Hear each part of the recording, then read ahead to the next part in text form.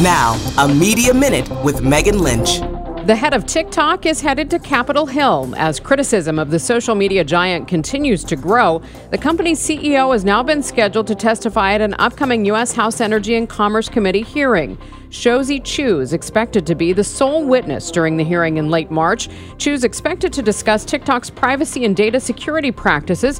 Questions about those practices have caused numerous states and the federal government to implement bans of the app on official government devices. Republican U.S. Senator Josh Hawley of Missouri recently introduced a bill that would ban the use of TikTok completely in the United States. Hawley and other officials have questioned whether the company is allowing the foreign nation to use U.S. data for intelligence or disinformation purposes. The committee will also question Chu on the impact the app has on young users. A spokesperson for TikTok says the company welcomes the opportunity to set the record straight about TikTok and the commitments they're making to address concerns about U.S. national security. For more on your digital world, check out the What the Media podcast at KMOX.com.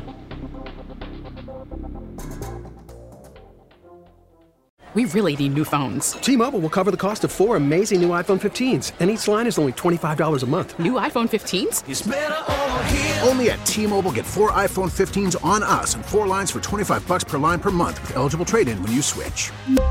Minimum of 4 lines for $25 per line per month with autopay discount using debit or bank account. $5 more per line without autopay, plus taxes and fees. Phone fee at 24 monthly bill credits for well-qualified customers. Contact us before canceling account to continue bill credits or credit stop and balance on required finance agreement due. $35 per line connection charge applies. See T-Mobile.com.